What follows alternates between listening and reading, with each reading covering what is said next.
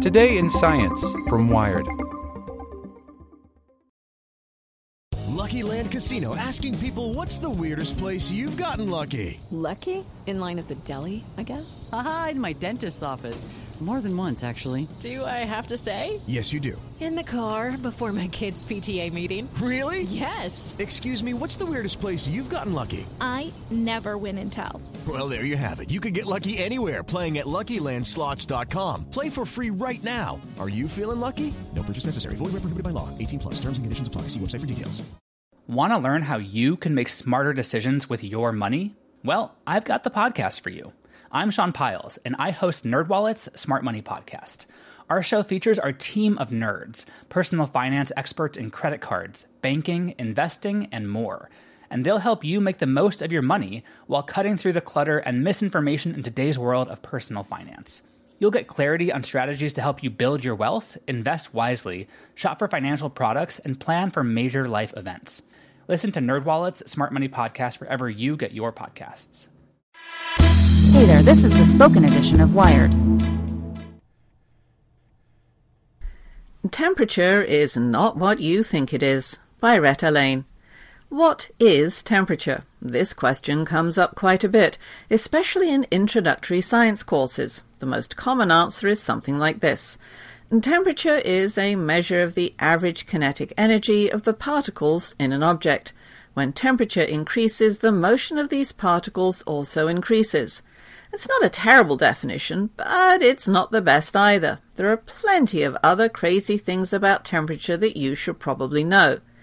If temperature is a measure of the average kinetic energy, shouldn't thermal energy and temperature be the same thing? Well, no. Thermal energy is the total energy an object has due to the internal motions of its particles.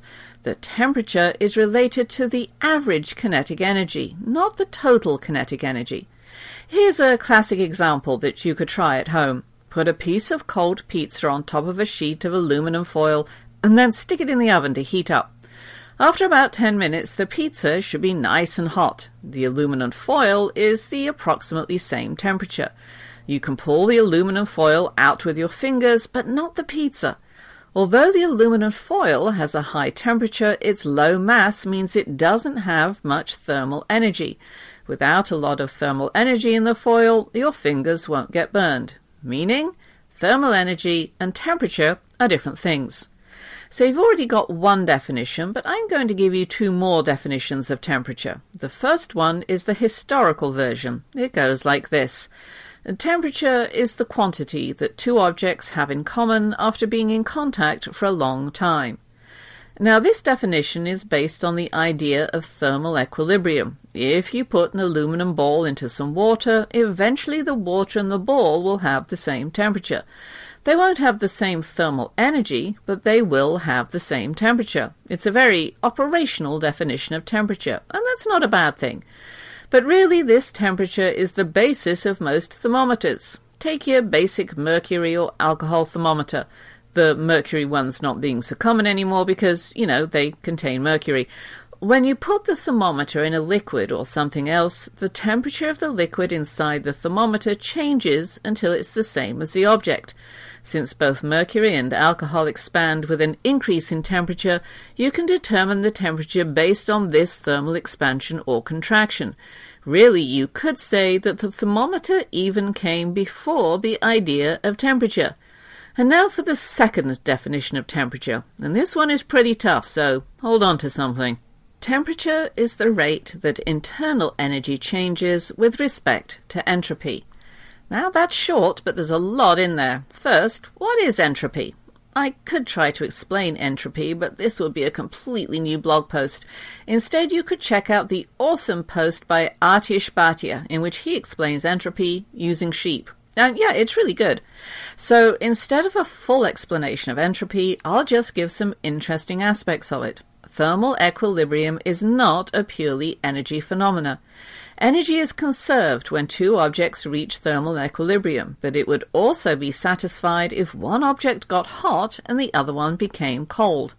Thermal equilibrium is a statistical process. It just so happens that the most probable outcome for two objects in contact is that they reach the same temperature. The other weird cases of one getting hot and one getting cold can also technically happen, but their chances are way less than you winning the lottery, and then your chance of winning the lottery is essentially zero. Since temperature is really a statistical quantity, you can't have a temperature of a single particle. So the next time someone talks about the temperature of a single electron, or worse, the temperature of a photon, maybe you should just walk away. There are quite a few temperature scales, but these are the three most common: Celsius, Fahrenheit, which I can never spell correctly, and Kelvin. Now, I know that most of the civilized world uses Celsius, but I just have trouble training my brain to think of temperature in this scale, and I'm probably too old to change. Also, I always think of a graphic display of the temperature scales, which says that 0 degrees Celsius is cold, but at a temperature of 100 degrees Celsius you would be dead, because it's the temperature of boiling water. So how do you calibrate a temperature scale? The Celsius scale is easy. The 0 value is at the freezing point of water, and the 100 value is at the boiling point. That's fairly easy to reproduce, but these values do depend on atmospheric conditions, so it's not a perfect method to calibrate a thermometer. The Kelvin scale is just like the Celsius scale, but it's shifted by 273.15, such that 0 Kelvin, there are no degrees on the Kelvin scale, 0 Kelvin is equal to 273.15 degrees Celsius. With the Kelvin scale, you don't get negative temperatures, so that's useful in a lot of calculations. But what about the Fahrenheit scale? I think everyone will agree that it's based on two measurements: the temperature of a human body, around 98 degrees Fahrenheit, and the temperature of salt and ice, 0 degrees Fahrenheit. And actually, this is something that's interesting.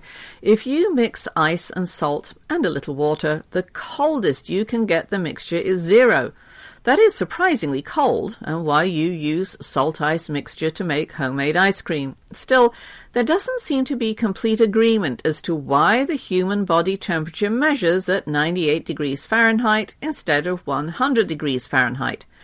One idea is that the scale is broken into 3 parts, each of 32 degrees, since 32 is the temperature of freezing water.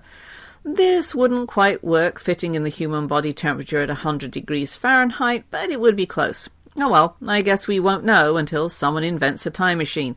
Now, if you convert minus 40 degrees Fahrenheit to Celsius, you get minus 40 degrees Celsius. But the correct answer to the significance of minus 40 degrees is that it's the temperature on Hoth. Okay, if you look at Wikipedia, the Star Wars Wikia, it says that Hoth gets down to minus 60 Celsius at night. So I'm going to guess that maybe during the day it's minus 40 degrees Celsius or Fahrenheit. Anyway, when the Mythbusters tested the thermal properties of a tauntaun, they used a temperature of minus 40. So there. Now, how about some math? How do you convert from Fahrenheit to Celsius? Since both of these are linear temperature scales, I can find a function for the Celsius temperature as a function of Fahrenheit temperature. To do this, I need 2 data points to make a line. Good thing I already have them. They're the boiling and melting point of water. This gives 2 xy points, except x is Fahrenheit temperature and y is the Celsius temperature, that are 32, 0 and 212, 100.